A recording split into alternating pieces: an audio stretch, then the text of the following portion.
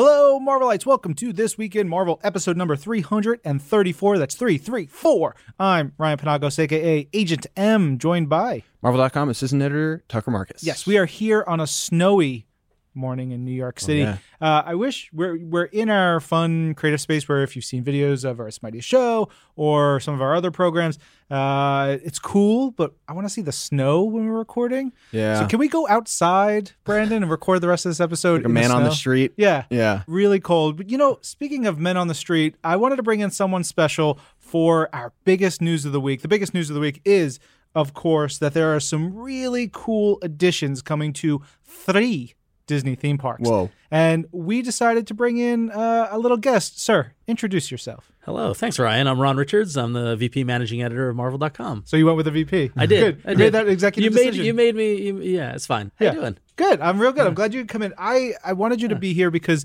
you are our resident themed entertainment expert. Some would say fanatical devotion to the Disney parks.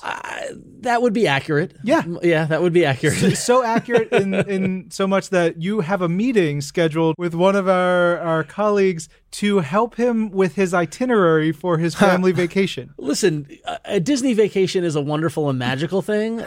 But a big part of it is you got to put in the work beforehand. Yeah. If you don't put in the work beforehand, you want to make sure your family has a great time. And so I'm happy to share my knowledge and my experience with the Disney parks with anybody who needs it. So I spent some time last night going through and making my Fast Pass decisions and my dining decisions. I texted you for some insight. We chatted a little bit. Yeah, no, the Disney parks are so wonderful because there's so many ways to have fun. And I happen to have found this little niche of planning and like figuring out what the right order, the park opens at this time, so you want to position yourself here. You don't want to miss this show. Like it's all the pieces, and then you get there and you have a magical time. It's wonderful. Magical time indeed. So why we're talking about all this on this episode is because there are going to be a ton of new additions to 3 different parks. First is going to be Disneyland Resort in Anaheim. They're getting some additions to some pieces that are already there. Yeah, so as I would imagine much of the listening audience knows already, Guardians of the Galaxy Mission Breakout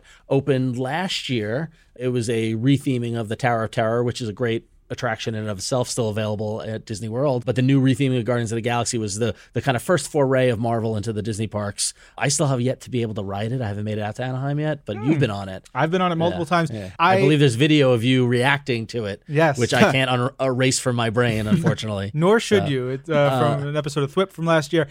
The second time I rode it was with Eric Goldman, who's on our team, and I got so intensely terrified of being on it and I was right next to the side of it that I dug my arm into the safety bar so much that it's taken some time to work out a deep bruise because I was a bone bruise. Right? Yeah. So that opened, and if fans might remember when it did open, there was a mysterious little hatch with the Avengers logo on it, right? And that was kind of the Imagineers kind of teased that there was more coming. Well, this past week, we did announce that in addition to Guardians of the Galaxy, Spider-Man and the Avengers will be joining the superhero universe that will be built out at Disneyland Resort at California Adventure. And it's actually, if you've been to California Adventure, you might remember there's a big Bugs Land themed area. Fortunately, that's going away. Love the Bugs Land, love Pixar, that's great. But now, it's time for Marvel to move in. So it's tough to be a bug. Actually closed earlier this month in March, and the remaining area of Bugs Land is going to close this summer. And come 2020, fans will be able to experience Marvel in Disneyland like they never have before. Yeah, our friend Brian Crosby, him and his team have been working very closely with the Imagineers, with Marvel Studios, with all the folks who are putting this together. And so, we've been getting information from Brian and Beth and Ryan and that team for a while, and it's just been when can we talk about it? It's really exciting. And it's not just there, though, right? Yeah. So we have 2 other parks. Yeah, so that's what's really exciting is that Disneyland Paris, which I have been to, but it was 20 years ago. It was in my senior year of college. I went out to Disneyland Paris. That's more like 40 years ago. I'm so old. Shots fired. I'm imagining you with a beret and a horizontally striped shirt It was pretty close. You're holding hands with a mime. Let's safe to say that I enjoyed my time in Paris, and I was the obnoxious American going, "Where's the champs, Ulysses?" And yeah, can I get a hamburger? No, but Disneyland Paris is amazing. It's just outside of Paris, a short train ride away. But up to this point, Disneyland Paris really hasn't had any Marvel presence in the park. So it's super exciting that come 2020 as well, they're going to unveil their section, the Marvel themed area at Disneyland Paris, and it's going to feature Iron Man and Avengers in what they call a hyperkinetic adventure, which is going to be very, very cool. But they're getting in on the action a little earlier, though. If you're in Europe or if you're going to Paris this summer, they're going to be having the Marvel Summer of Superheroes starting from June 10th to September 30th. So Disneyland Paris starting to get in on the Marvel action, which is pretty awesome. I think they did that last year as well, and they've announced or previously that there's going to be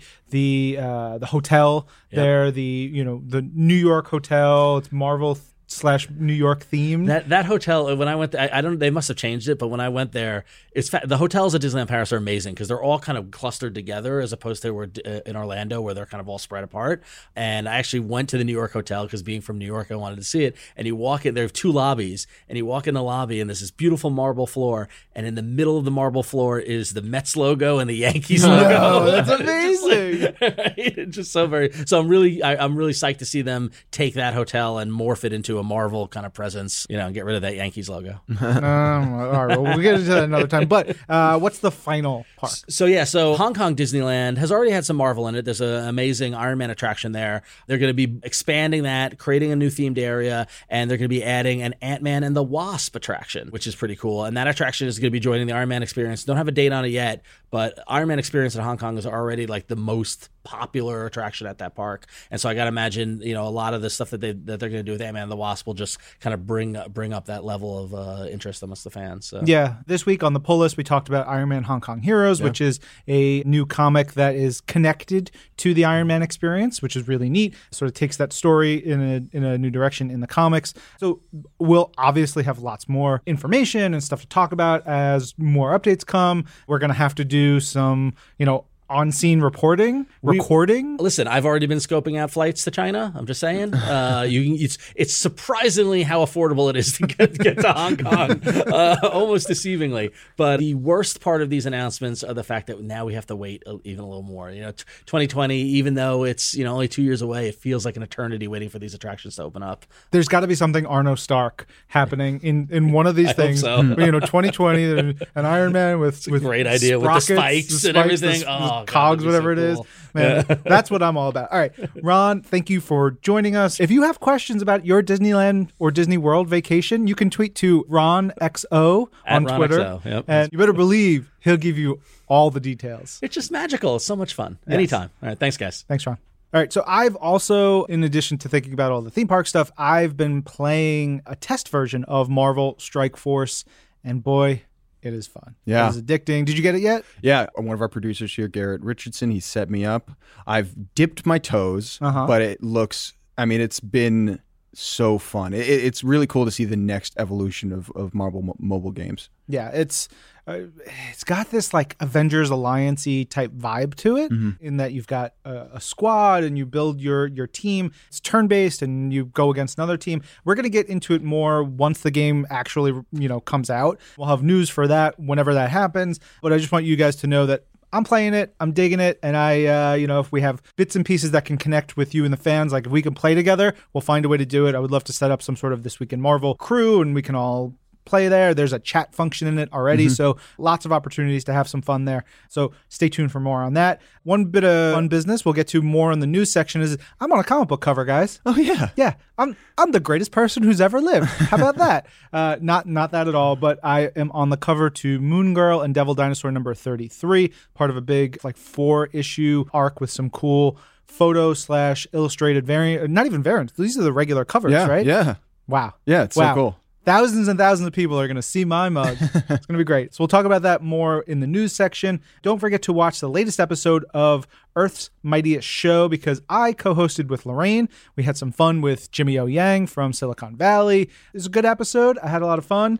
And I maybe made us have to record the whole show twice. But I think it was better the second time around. You know what? That's the way it goes. Every other week, I like to give you all some delicious, succulent food wordplay to tweet at me, and maybe I'll give you something fun. You have to be able to let me DM you on the Twitter. But if you tweet plump sardines, that's plump sardines to me with the hashtag This Week in Marvel. I'm at Agent M on Twitter. Before March 30th, maybe I'll hook you up with something. That's one that feels like there should be a bleep over you saying those words. What? Like we're really progressing to a new level here. I was sitting at my desk and going, what can I choose this week? Plump sardines. Yeah. Oh boy. So hope you guys enjoy it. Get ready. Unleash the plump sardines on the Twitter. That is what we're doing. One question that we will get to later in the Q&A section is someone has asked if we can list what our picks of the week are, both in the show notes, the episode description, as well as maybe here at the beginning of the show. I think that'll help because some people want to read their books before we do a deep dive into them. Yeah. So this week, we're going to be talking about Cable, number 155, Mighty Thor, number 705, and Tales of Suspense, number 103, plus a little bit of talk about Damnation, number 3. Yeah, a little spoilery action. Okay. I really wanted to talk about the last kind of scene in the book. So yeah, just a heads up on Doctor Strange Damnation, number 3. Great. And so we will be putting that stuff into the show notes, the episode description, and all the places so you guys can read before you dive in. I think that's a really great suggestion. And we're going to tackle things right up front. Why don't you start off with Doctor Strange Damnation and what you wanted to talk about? So I spoke about this on the pull list this week. I'm just really, really loving the entire kind of mini event of Damnation and how it's kind of reaching across different titles and everything. We talked about how cool Blade is in this issue. We talked about how Donny Cates has spoken about how it's been tough for him to not let this just become a Blade book, which is completely understandable. And as you mentioned, it's kind of a heavily Wesley Snipes influenced Blade, which is so cool. So there's a Blade showdown in this book. As we move towards the end, Mephisto obviously is ruling over Las Vegas with an iron fist, with a... Well, yeah, because, he's involved. Anyway, Johnny Blaze comes in heroic fashion and kind of he decides enough is enough. He knows he's one of the heroes that kind of has a semi-immunity to Mephisto's power, because a lot of the other heroes who kind of were pure goodness and had only good in their souls were some of the first to go. But because Johnny Blaze is the spirit of vengeance, because he has kind of the power of hell within him already, he can bring another dimension to the fight against Mephisto. Mephisto is residing at the top of this tower, looking over Las Vegas, looking down at Ben Morse's beautiful house and family. Yep. And Johnny Blaze rides his hog. He rides his sweet motorcycle. The way you said hog, you get on me about saying plump sardines. He rides that hog straight up he rides it vertically up Mephisto's tower. It is so cool. There's some incredible lettering work of just the roar of the motorcycle as he does it. He crashes through the top of the tower and meets Mephisto face to face. Mephisto says, "Well, that was a neat little trick. Did you have fun, Johnny?" And then just like that, snaps his fingers and puts out the fire of the Ghost Rider. And he's just Johnny Blaze again. He's just normal human Johnny Blaze. And he can't believe it. It's a crazy thing to see, really, especially for a character that we know and have always known kind of to be and be infused with these kind of powers. So he's shocked. He doesn't know how to respond. Mephisto says, "I lifted your curse, Johnny. You're human again. Congratulations." And he kicks him out the window. He defenestrates the dude. He falls to the ground. It's insane. There's more just wonderful lettering work, more wonderful art here. And this is the line that made me want to talk about this. It's what Mephisto says after Johnny Blaze hits the ground. We don't know what's going to happen to him after. We don't know if he's survived. We don't know what. Right before, Johnny Blaze says, "But why? Why did you do this? Why did you make me a human again?" Kicks him out the window. Mephisto looks down out the broken window and says, "For the hell of it." Yeah. So good. Woo. Tasty Mephisto action. Now, woo. I know the way that the story kind of ends and where we go out of Damnation. So when this happened, I was like, wait, what's going on, right? What's happening here? Because I don't know all the bits and pieces, which is great because I like being surprised, and this surprised the hell out of me. It's a great moment, but it also got me thinking. It was like, well, Johnny Blaze he got his powers from Zarathos. How does that play into things? Is Mephisto, is it all a trick? Is it all real? What's going on?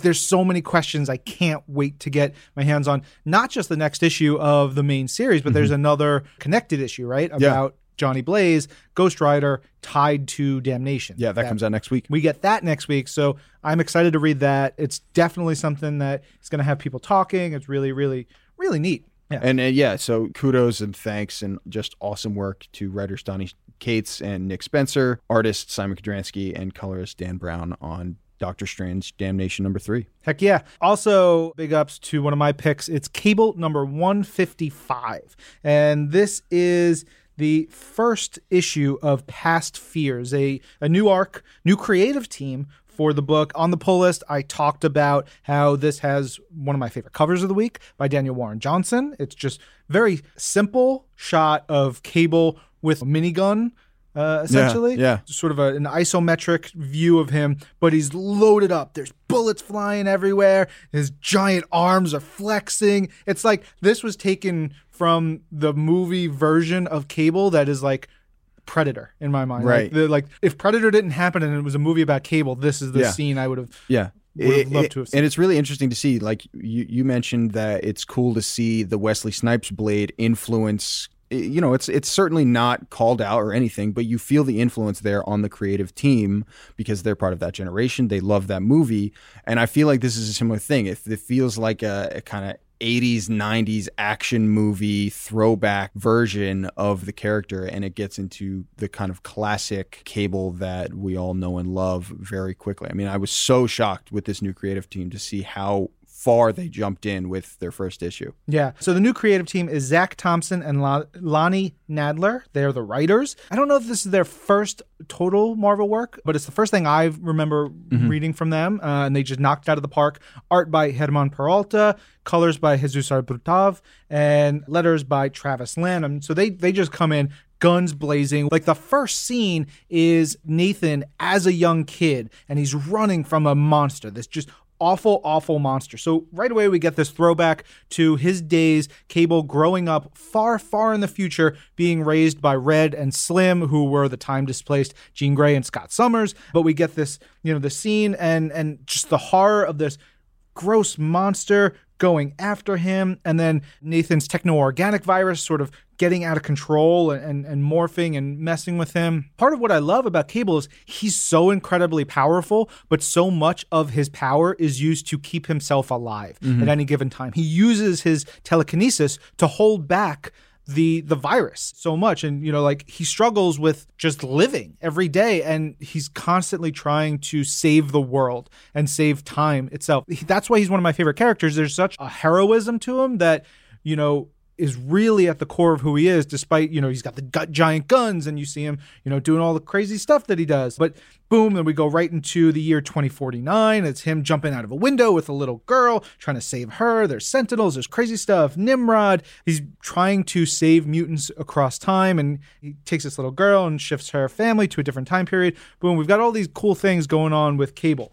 And then what made me really happy is we shift completely to see Hope Summers, Cable's daughter. There was a great run by Dwayne Straczynski, Ariel Olivetti, and a bunch of other creators where Cable and Hope were hopping through time, living their lives, just great father-daughter story. It was parts of it were like Lone Wolf and Cub or really great bonding tale, but they were also being pursued by a bishop when he was of the mind that they were the problem and he needed to stop them. It was a whole great storyline. I highly suggest you check it out. It's Cable from, 7 years or so ago. Right. You can read it all on Marvel Unlimited or the Marvel app. But Hope has since she's grown up and she's been such a cool character over the years. She comes to the X Mansion, which is in Central Park, and she just wants to she needs to get away. She needs to get away from what she's been dealing with and sort of be with people. So you get into her headspace a little bit,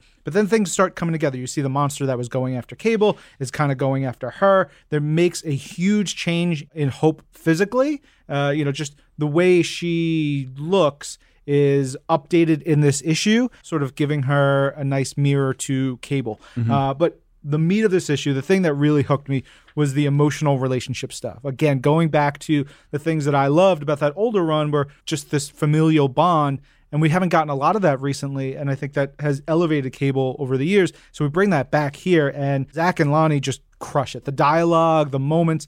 One of my favorite panels of the week is a silent panel between the two of them where Cable and Hope are just hugging. And it's so sweet. Cable is like, he apologizes for what he's done, what he's not done for her, and so many like great emotional bits in here. And that's like almost halfway or about halfway into the issue. After that, it's like, okay, great. Now they're together. They're going to work to beat the friggin' monster that has been going after Cable all his life and is going after her now. So we get cool, badass Cable stuff. We get to see Hope, who has been trained by Cable to be as equal a badass. We get to see sort of the history of this monster with Cable. So many cool things. I love this because it feels like it connects to everything that has made Cable great over the years. It's taking all of it, synthesizing it, and pushing it forward. Great acting and facials in the art. Herman just does such a great job. I also love that we see body sliding and time sliding in this. Those things bring me joy. That's how, it was always a cool part, where Cable would be like body slide by one or, time slide by one. It's a neat thing because he can do those things. He can transport through space and time. And there's a fun little thing where, if you're not really used to the body sliding, you're gonna puke. Right. You better believe there's puking in here. Now, I just need to have Cable yelling, "Stab his eyes," which is right. Ben and I would joke about this. Ben Morse and I, when he was on the show, about how that was a Cable catchphrase in the 90s, "Stab his eyes." You yell it when you're like, "Gosh darn it," or whatever. You just be like, "Stab his eyes." Right. And so I really want that to happen.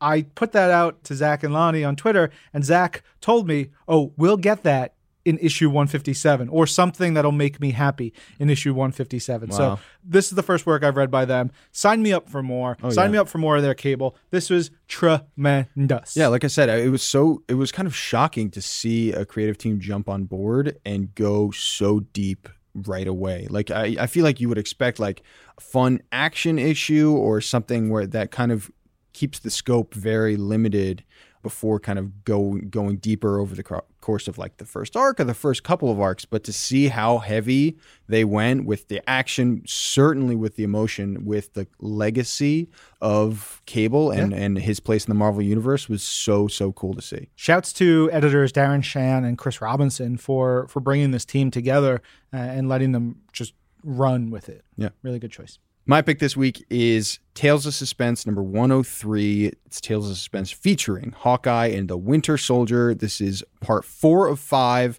of Red Ledger. It's written by Matthew Rosenberg, art by Travel Foreman, colors by Rochelle Rosenberg, letters by Clayton Cowles. This entire limited series has taken place in, I guess you could call it like the vacuum of Black Widow's death, which took place in Secret Empire. And there's been a lot of mystery, a lot of suspense, as Hawkeye and Bucky, as Clint and Bucky go through this kind of really fun, like spy adventure to try and pick up the pieces and discover what happened to Natasha Romanoff. Obviously, they both have such deep and long-held personal ties to her. So this is a really emotional journey for them.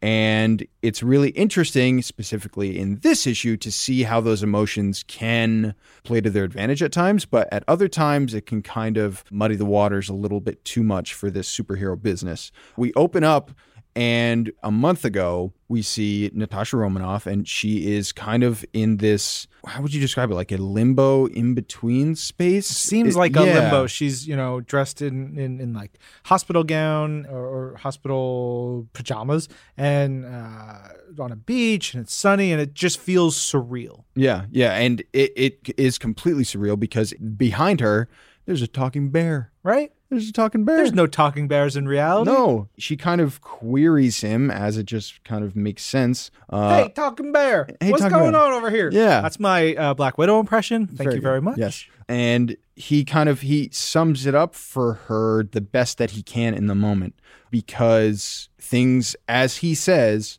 there's a quick exchange here where it kind of, it sums up how strange of an episode this is for Nat. She says, I died. He says, you did. She says, Steve killed me. That would be obviously Steve Rogers during the events of Secret Empire. And he says, yes and no. It's complicated. Yeah. And that pretty much starts the issue as we discover that she is going back and she's in the Red Room. Right. So she's in the Red Room. What we saw in the beginning wasn't so much a dream sequence, but it's like, think of like the Danger Room tech, where you've got these hard holograms and it brings you into reality. It's almost, like priming you back to reality. And the talking bear was actually Ursa Major, who is, a part of the Red Room, a member of the Winter Guard, Soviet super team, and is an awesome character, has had many, many adventures. And in this is like the finest we've seen Ursa Major. So cool. Yeah, really awesome. And so as this revelation is made, and as we see Natasha making some really big discoveries, she sees these kind of like clones being grown of her and her fellow kind of spies. Have you ever seen Akira?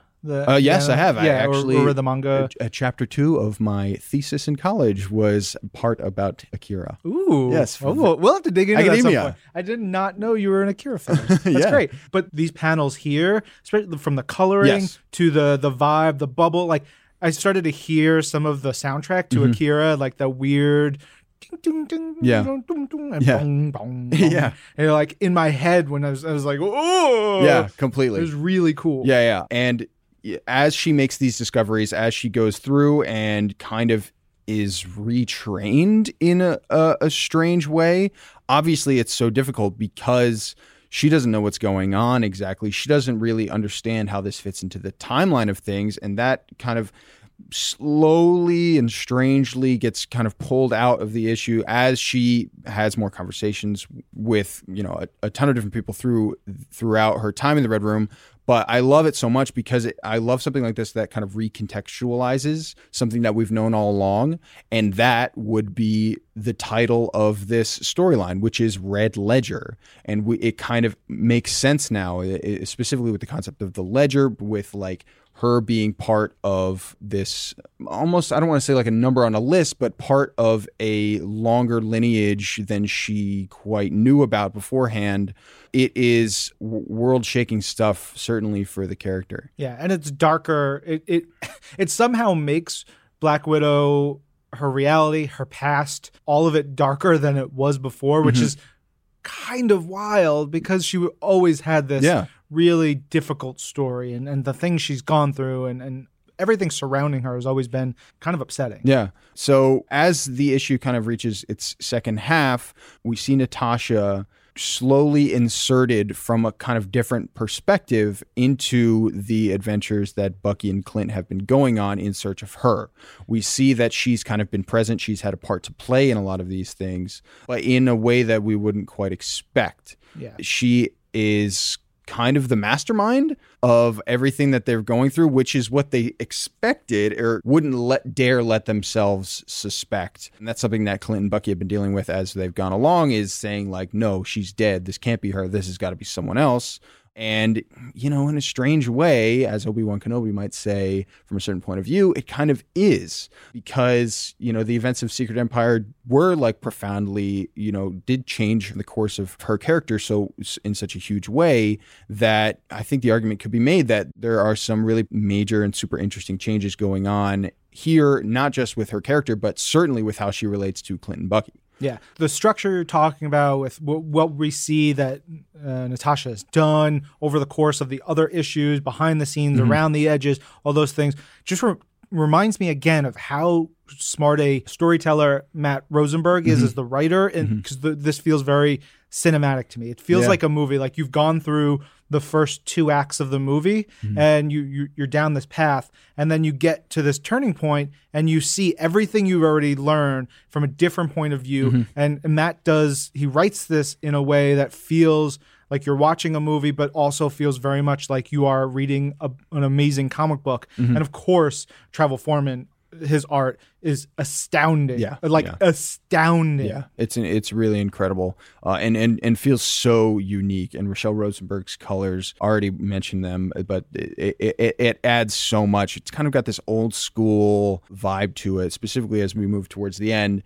I actually wanted to call out Black Widow's origin story, her very first appearance in Marvel Comics, which we spoke about it briefly before. You called out, you knew that it was Tales of Suspense number 52. Boop, boop, boop, boop. Very impressive. But that question of her morality, who she's working with and working for what reasons, obviously has some very deep roots in this character. And issue number 52 of Tales of Suspense. We're on issue number 103 now, which is really fun to see this as part of that lineage. But issue number 52 came out in 1964. So these things, only 2 years old. I was at that only point. 2 years old. That's right. Gosh. So it's really cool to kind of see, not overtly at all, but to see these concepts kind of played with again here. And of course, it makes perfect sense to happen in the Tales of Suspense book. She ends up having a confrontation with Clint and Bucky at the end.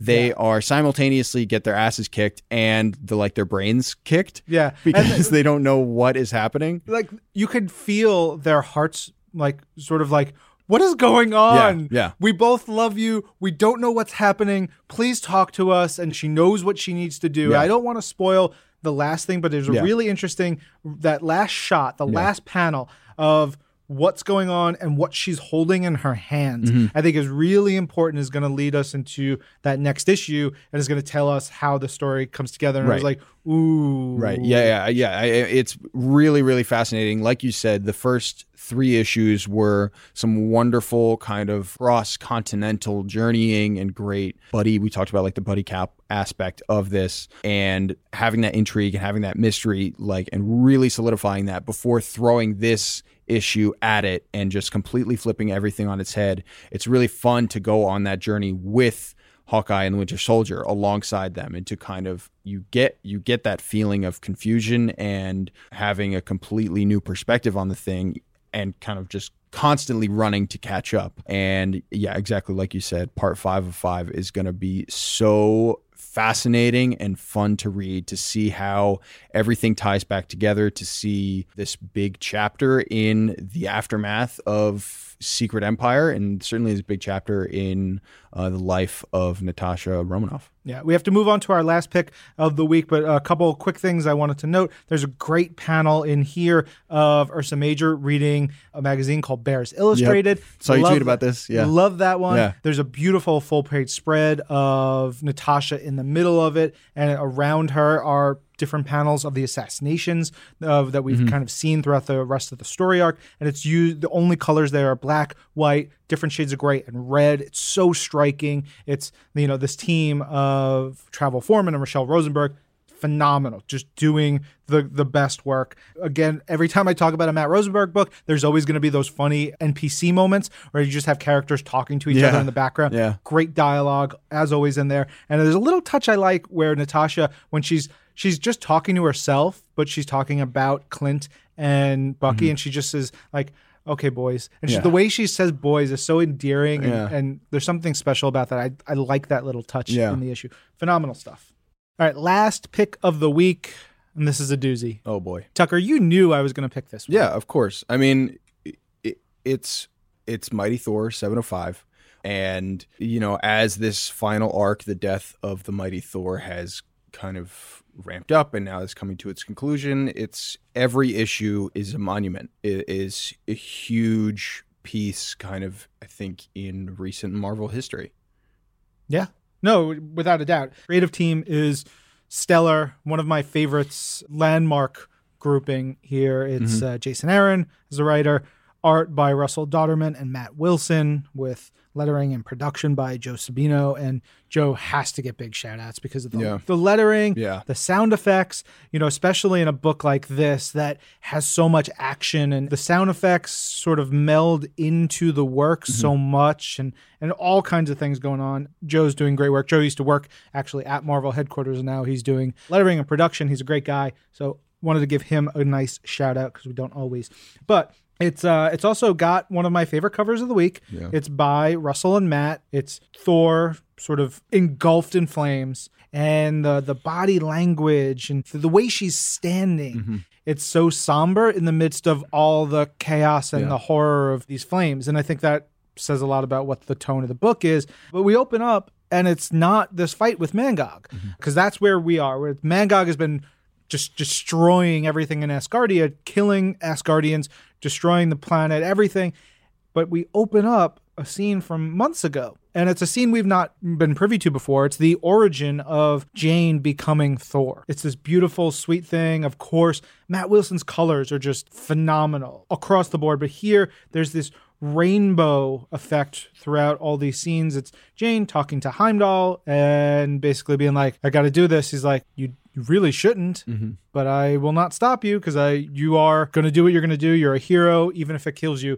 And she's like, yep. And she goes through the Rainbow Bridge, takes a trip to the moon where Mjolnir is. And this sort of goes back to the events of Original Sin, where Thor lost the hammer, boom, and it was picked up by this new Thor. Well, here we see Jane have that moment. She says, there must always be a Thor, knowing the importance that Thor brings to the world as a hero, as a sign of hope, as a member of Asgardia, as a member of like the council, like with all the things going on between the 10 worlds, the 10 realms, she has to take on this mantle. And boom, we get this gorgeous splash page of Jane picking up the hammer. And this illustration is mid-transformation, right? It's her looking at Mjolnir, full of joy and hope and happiness. She's fighting her cancer at this point, but it's such this beautiful scene of her becoming Thor. It's a really awesome concept to open this book on, as we know we're coming to the end of Jane's story here. It's so cool to be reminded of the meaning behind why she originally picked up the hammer, why she assumed the title of Thor. And, I think that page right there, exemplifies the feeling, the emotion of kind of joy, of power, of we know she's doing this for the right reason. She has this kind of superhero exterior, but this really raw personal connection to everything at the center of it. And so before we jump back into the action, this felt like a really wonderful little respite, little flashback, little memory to remind us of what this is all about amidst the chaos. Yeah. And then speaking of the chaos, you go from the serenity and positivity here to the next page is another full page spread of Thor uppercutting Mangog with Mjolnir and blood just showering them. There's fire, the reds, the blues, the purples, the colors are everywhere. It's so incredible. This image it's going to be one of those like landmark battles for Thor stories. It's Thor versus Mangog in this run is up there with anything else you could put. And so we've got this here, and then it's just knockdown, drag out fight. She like knocks him into molten gold, I think. And like the gold melts on top of Mangog and then starts to harden. She's like, hopefully this will hold him for a bit. We need to get the rest of Asgardia off. We need to have them leave. And you've got Odin still being a total jerk. He is the prickiest prick. And he's here. He's like, that hammer shouldn't be with you, blah, blah, blah. And Freya's like, shut up, old man. You're a jerk. Let her do what she's doing. She's a hero. She's fighting for us. There's this, back and forth. And Thor's ultimately like, y'all need to leave. Right. Get out of here. I am fighting Mangog. I'm going toe-to-toe with him. You need to get out of here. You're going to die. And even Odinson is like, no, I will stay and fight with you. And one of my favorite panels of the week we talked about on the pull list is this panel here where Jane as Thor is pleading with them, like, you have to go. You need to leave. It's time to earn the gift that you've been given of this life and get out of here so I can finish this fight. And in the background, Mangog is barreling towards her. Just fury. The way that Russell draws the Mangog is beautiful and intense. It's taken this Jack Kirby concept and idea and vibe to so many levels of fury, detail, rage. It is pure rage, and we get that. And it's wonderfully done by also making the background out of focus, so you can see that there's this thing coming. It's such a visceral vision right there, and you know he's coming. And the next panel is just whoosh, chaos and calamity again and again and again. You know, beautiful panel structures to these pages.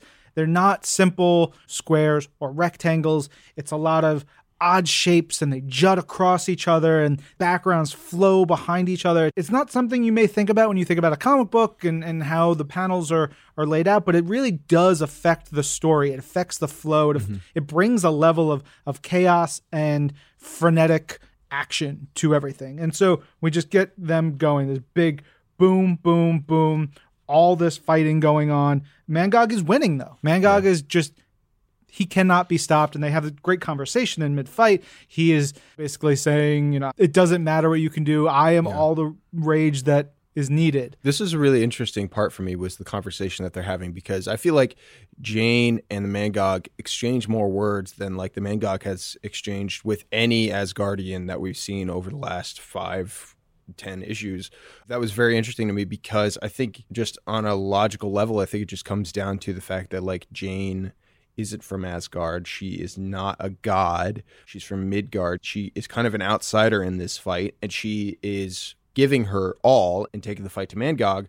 But I think the Mangog, you know, it's not holding back in any way whatsoever. There's some sort of discerning attitude between her and the Odin son, or Odin or Freya. And there's kind of more explanation. There's more reasoning that's going on here. It's all rage. But it was really interesting to see the kind of level of back and forth that emerged through these pages. Yeah, I agree with what you're saying. And Mangog is like, you're not their people. Yeah. I'm not their people. You don't even like them half the time. What's your deal? Why would you fight for them? What's the point here? What would you sacrifice? Because they're never going to change. They're always going to be these gods who think they are better than everyone. They're going to commit genocide. They're going to do things because they think that they can. And that is sort of at the core of his rage. It's like, my people were murdered, and that's why I'm here. Yeah.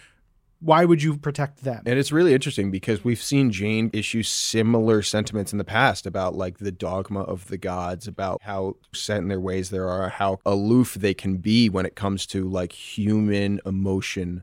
So it's really interesting to see like this one little shred of space that they maybe don't relate to each other about, but maybe can identify with in a strange way. Of course, it's not going to change Jane's mentality, but it was a really interesting little note to just drop in amidst, you know, the fight. Yeah. And then he says this line, why would you die for the gods? Yeah. And she says, I die for love, Mangog. And this panel, this page, it hit me so hard. She has called the lightning. She's been slammed down by Mangog. And cheesy as it may sound, she's channeling her love, her strength, the power of her belief in the people she loves to fight back against what is impossible to beat. And this beautiful panel, the lightning crashes down, and you see what in her mind is what she thinks of as she's doing this fight. It's her life, her friendships, her love, Thor, Freya, her mom, all these different things that are in her head and are helping her get through all of this. And I think her being mortal is part of why she can do this, because she has that perspective. And then ultimately, boom, they are fighting, and the Asgardians are trying to get out of here. And she throws Mangog into the sun, and it doesn't kill him. Yeah. It doesn't stop him. And he's like, nothing can stop the Mangog. You know, it is just rage personified. He's destroying the boat that the Asgardians are leaving on. They will not be able to stop him. Even Odinson is like, what are you doing? And she's like, I believe you. I can't stop you. But there was a mortal named Jane, a woman who gave up everything in order to stop you. Remember that. Remember her when you think of this. And then she talks to Mjolnir. She says, fly true, my friend. Fly like the mighty storm you are. Ties an unbreakable rope created by the dwarves, magical thing, ties it around Mangog and sends Mjolnir just to fly into the sun and stay there. Mm-hmm. It's just this moment of explosion. There's rage from Odinson, like, you killed my hammer, my friend, this thing that has given you life. And then there's this realization that not only did she sacrifice Mjolnir, this important piece of who she is and Odinson is, an Asgardian weapon, all this other stuff, she's killed herself. Mm-hmm. That is the end, because without Mjolnir, she loses her powers. Mm-hmm. She becomes Jane the Mortal again. It's this wonderful scene. She takes off her helmet. For the first time, we see Thor as the Asgardian god without the helmet, identity revealed, and this beautiful scene, this kiss goodbye, and the transformation from Thor to Jane and her death. Yeah. This one hit me hard because I've been going through stuff with my cat Lola. She has cancer.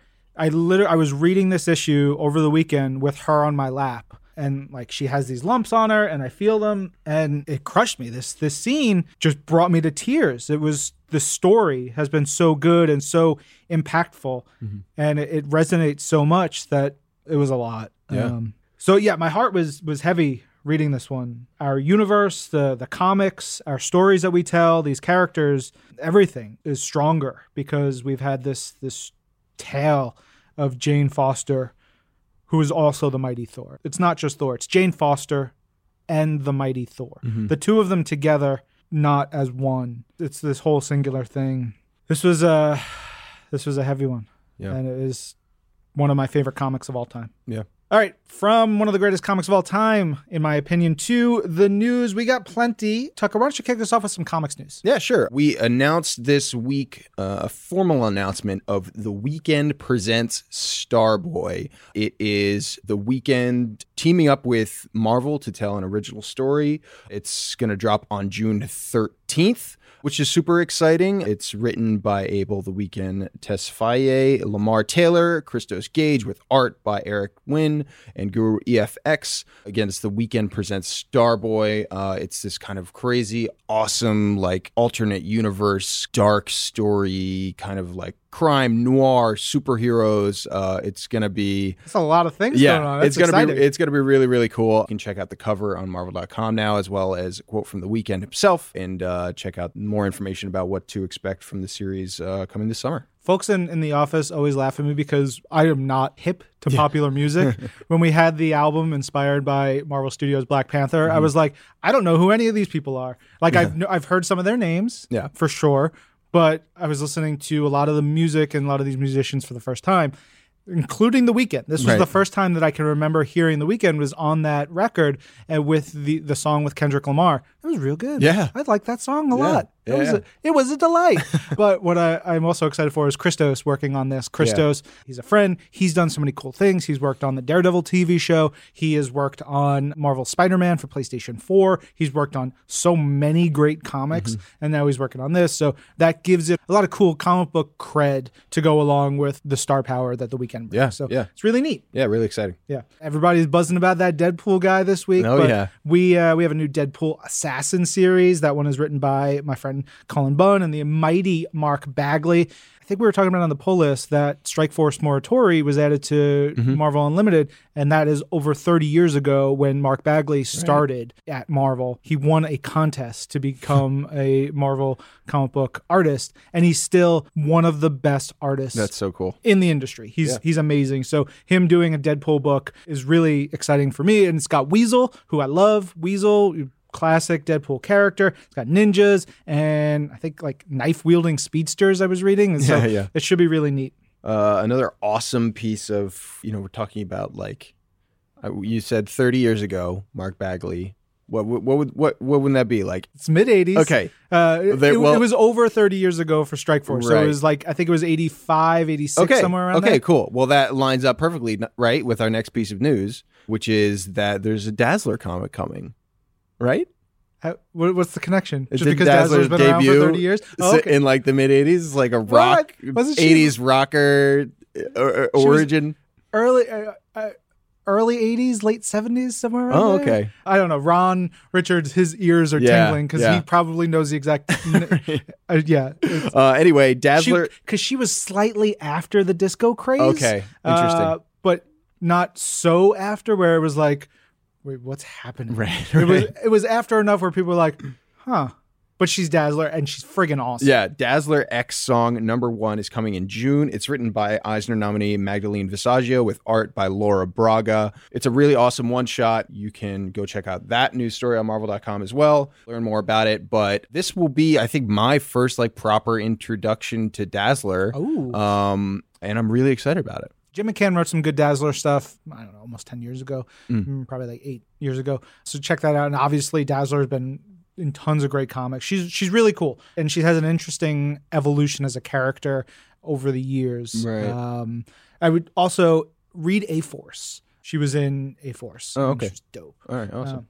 Okay. One thing I talked about at the top of the show was that I'm going to be on a cover of a comic book, y'all. Oh, yeah. We're doing this 5 issues of Moon Girl and Devil Dinosaur, and that starts this summer. And these are mixed media photography and comic book art project for the covers. Not even variants. They're just regular covers. Yeah. This cool idea. You did a story on Marvel.com about this. So tell us a little bit. Yeah. Chris Robinson, who's the editor of Moon Girl and Devil Dinosaur, reached out to me, told me about this project that's coming up. It's really, really exciting. So Natasha Bustos worked with a couple of photographers who went out and grabbed photos of some New York City locales, including, like you said, Marvel HQ, most specifically your desk at Marvel HQ. Yeah. We only had to move like 5 Godzilla toys. Right. I was actually wondering about that. Yeah. We moved out the Godzilla toys, but everything else is pretty much as is. Yeah. So, the photographers are Rachel Orlow and our very own wonderful Judy Stevens, who took your shot. Host of Women of Marvel, which that's you right. should be listening to. And it was a really interesting concept to hear Chris talk about it, to hear Brandon Montclair, the writer of the series, talk about it, about kind of introducing Lunella and Devil Dinosaur into New York City, because that's where Lunella's from, and to kind of do this project in a really interesting, a different way, like you said, with this mixed media concept. So yeah, go check out that article on Marvel.com. There's a whole interview with Natasha. Chris talks about it as well. It's really unique project, and I'm so looking forward to having a Ryan Penagos cover. Yeah, my wife was like, we have to get many copies of this. I was like, I get one. I can take one from Cirilli. Yeah. Maybe find another one or two. Then I'm going to have to start buying copies. Yeah. I fully expect to start signing these. Are you going to go into like local comic shops in New York and be like, Moon Girl and Devil's Dinosaur, what is it, 33? Yeah. Moon, this is an interesting comic. I'll have one, please. Oh, look at who's on the cover. Just kind of like shouting over your shoulder, helping people hear. It's definitely what I'm going to do. And last piece of comics news this week is super awesome. We talked about Mighty Thor 705 just earlier, and for Mighty Thor 706, the very final issue of this run, there's going to be a special variant cover by none other than Thor and Marvel legend, writer and artist Walter Simonson. He's providing a cover for 706. It's colored by Laura Martin. We revealed it on Marvel.com. It is absolutely gorgeous, and it's so cool to have that kind of generational kind of history brought in for the final issue. It's so awesome. This is Walt's first and last time drawing Jane Foster Thor, so check that out as well. Yeah. That's really cool. Yeah. Very exciting. On the TV front, there was a new trailer for Marvel's Cloak and Dagger. That's coming to Freeform with a 2-hour pilot premiere exclusively on Freeform Thursday, June 7th. So the first trailer was cool. It was really weird and trippy, and I've seen some stuff from it over the last couple months here in the office, but I think this trailer gave it a really neat vibe that is different from what people might be expecting. Right. Yeah. So you'll be able to see lots more of that. You can check out the trailer on Marvel.com and our YouTube and social media pages. And speaking of Cloak and Dagger, the DLC level and character pack for Cloak and Dagger is now available in Lego Marvel Superheroes 2. It's set sort of after they gain their powers. You got to help them escape their captor, some henchmen, and blah, blah, blah, blah, blah. Some just cool, fun Lego Marvel Superheroes action. Yeah. But when you do that, you get unlockable characters, which include Cloak, Dagger, Mr. Negative, Blackout, Shroud, Nightmare, and Silvermane to the game's roster of over 200 superheroes and supervillains. To me, that's super cool because Silvermane is this weird old Magia dude who got into this robot suit, and he was always drawn, his face is the only organic part of him, but he's got robot body and he's kind of lanky and weird. Always hated him. Cool villain. Yeah. He just grossed me out. Nightmare is one of my favorite Doctor Strange villains. He is literally just the dude who gives you nightmares. And that's cool. In Marvel Comics Presents, he had a really cool story back in the day. He's done a lot of great stuff in Doctor Strange comics. I'm very excited for that. And then you get, Shroud, Mr. Negative, Blackout. Neat stuff. Yeah. Digging it. And last but very, very much not least, little reminder for you guys to check out new episodes of Wolverine The Long Night and the Marvel After Show of the episodes on Stitcher Premium. It's getting better and better and better. I'm loving this series, so make sure to go listen now. Yeah, use code MARVEL to get your first month free. At this point, you'll be able to listen to, within a month, almost the whole series for free. Mm-hmm. And then, they're going to want your money. Give them your money. Yeah. Throw it at them. Throw it at them. They deserve it. This series is awesome. Yeah. Time for questions and comments, our community section. Reminder, you can use the hashtag #ThisWeekInMarvel to tweet us, or you can email us at twimpodcast@marvel.com. A couple off the top. Last week, my question was, let us know what you guys are thinking of Wolverine The Long Night. Mm-hmm. And we got a couple in here. Fred Martin Campo says, can't recommend Wolverine podcast enough. The tension, writing, and how the story is recorded is so awesome. Great techniques, totally involving you and taking you inside the story. Richard Armitage is totally Wolverine. I still think it would be awesome to have him on the big screen. I don't know nothing about that, but I think when you listen to him, he is dope. Yeah. He's really, really perfect good. Casting. Yeah. Kenneth Ellis says, I listened to the trailer and can say it's one of the highest quality audio experiences I have ever heard. Just think of what the whole episodes are going to be like if you just heard the trailer. Yeah, Kenny. Yeah. Naeem Jeremiah Scott says, Wolverine The Long Night was awesome. Well, agreed. It is awesome. It's going to keep going. I was hoping to have one of the producers of the show, Dan Fink, on to respond to your questions and your tweets and stuff. But he's got some fun stuff going on. So we're very happy for him. Unfortunately, he can't be here, but it's for good things aplenty. All right. For the rest of our tweets, why don't you read a couple? Sure. Andrew Stevens says, is there any chance of getting Alias on Marvel Unlimited? It was a great series, but I missed some, and it would be great to read them on MU as a run. So the answer is no, because those are Marvel Max books. Yeah. They are mature readers. Marvel Unlimited does not have any of the mature readers stuff. That's just something that is part of the service. So that's essentially a hard and fast rule. You can get all the digital issues on Marvel's books on Comixology. So if you go to Comixology, they have the full run. I made someone in our digital comics team give me all the issues because I wanted to reread them. Even though I have the trades, it's just how I am. I'm a jerk like that.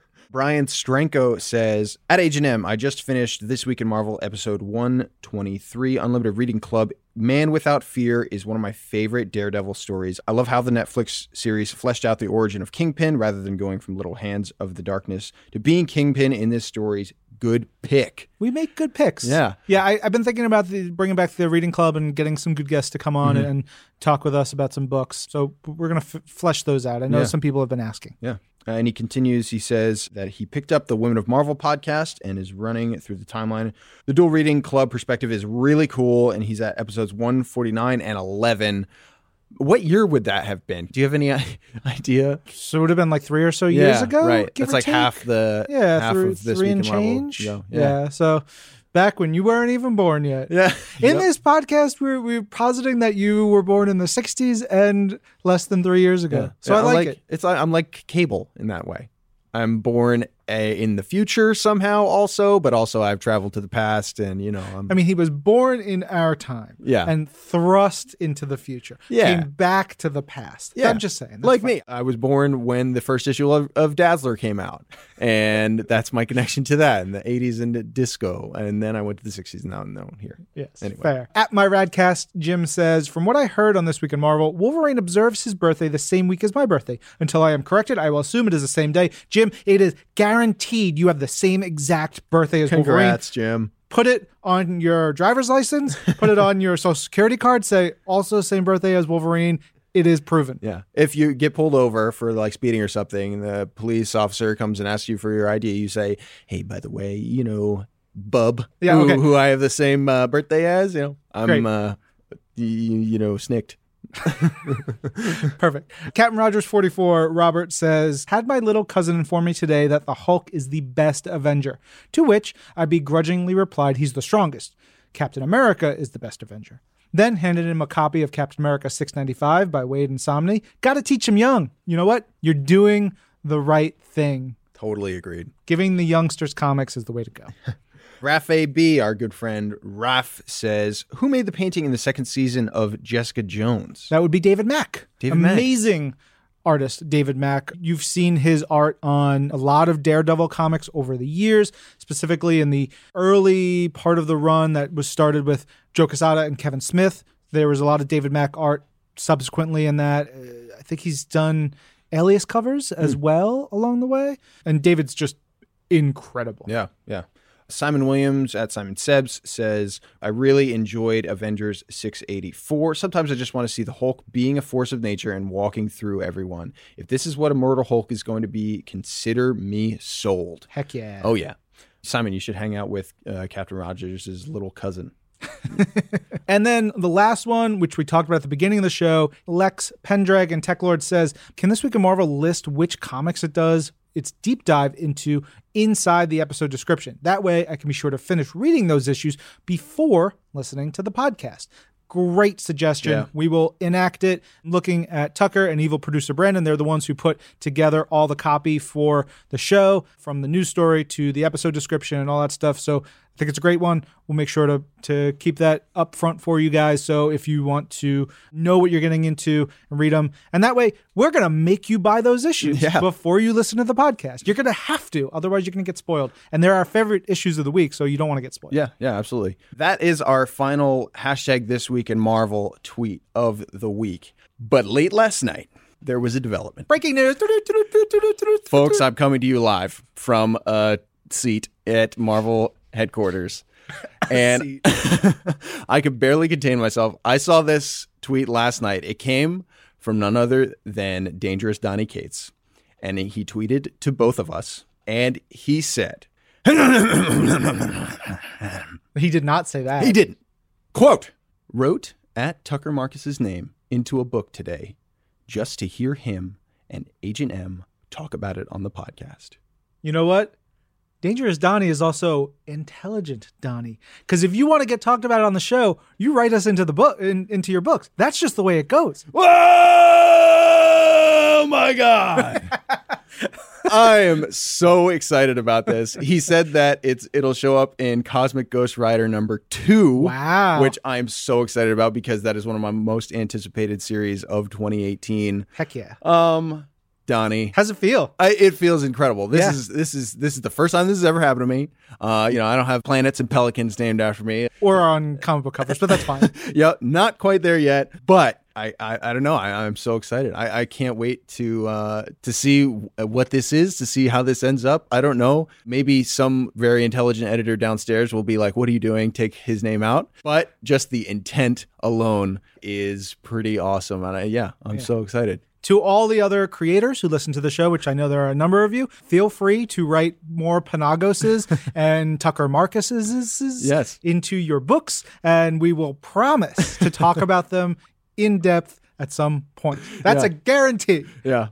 Okay, so we got all your guys' questions and comments in, but it's time for our question of the week. And I thought, we were talking about the big updates to the Disneyland parks earlier in the show, and why don't we make our question of the week tied to that? And On top of that, I thought I'd bring back Mr. Ron Richards. So Ron, thanks for coming back and joining us for this last little bit of the show. But of the 3 new themed areas coming to the Disney parks, which are you guys most excited to visit first? Oh, that's a good question. We're all going to want to go to all 3 of them. Like, there's no doubt about that. And I know it'll be easier for me to get to Disneyland Resort. Yeah. I think I would say, for me, it's Disneyland Paris. One, because I love Paris. Right. So, like, it's an excuse to go back to Europe and go spend a couple days in Paris, but also spend some time at a Disney park I've never been to. Disneyland Paris has an amazing Ratatouille attraction, which is it's just spot on. And also, now I'm just gonna rave about Disneyland Paris, but their Tomorrowland and the Space Mountain is themed like Jules Verne, turn of the century kind of. Oh boy! And awesome. And because it's a Space Mountain that was built in the 90s. As opposed to Space Mountain in Disney World or Disneyland, which was built in the 70s, they've got modern roller coaster ability in there. So I don't believe there's a loop in there, but it comes real close to an enclosed loop. Crazy. So Paris is a great choice. Yeah. So. Yeah, no, I always make the best choices. Twin listener Raphael, notoriously French. Raph, I have a feeling what your answer is going to be for this one, but, surprise us. Yeah. Surprise us. Let's see. Tucker, what about you? For me, oh man, that's tough. I've had some friends who have gone to Hong Kong say it's incredible. Some friends who have gone to Disney in Hong Kong say it's really incredible. So that's got to be my answer. And that one is going to be Ant-Man and the Wasp. Yeah. So shrinking, I got to imagine that's going to be a part of the attraction. I don't know for sure. But like given Disney Imagineering's history with like Honey, I Shrunk the Audience, which is one of my favorite attractions back in the day, where it was a theatrical and you shrunk down. It was awesome. I got to imagine that's going to be like the guest experience for that. To shrink down to the size of Ant-Man and the Wasp would be a ton of fun. Right. So it's hey, A Bug's Life, we love you. Farewell.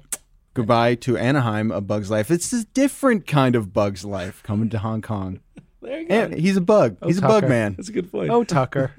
Well, I would probably choose Disneyland and California Adventure, not because it's the only one you guys didn't talk about, but the idea, they already have Guardians of the Galaxy, so they're already building on something, and the idea of this Marvel-themed land, I'm really excited to see what they do with the space in California Adventure. I love California Adventure. I love Disneyland. Disneyland is the park that started it all, and so to have a piece of Marvel that close to Walt's original vision for the park is really something special, so that's the one I'm excited for. Yeah, that's fair. That's fair. Knowing a bunch of the plans for that one, too, I'm just like drooling over it. It's going to be great. All right. Thank you, Ron. All right, can I go back to work now? Fine.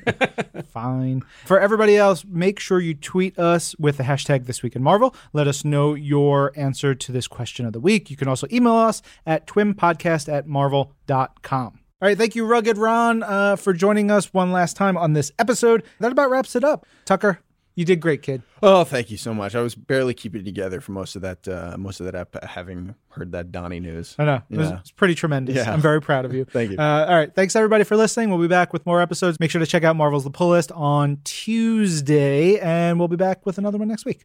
This is Marvel, your universe.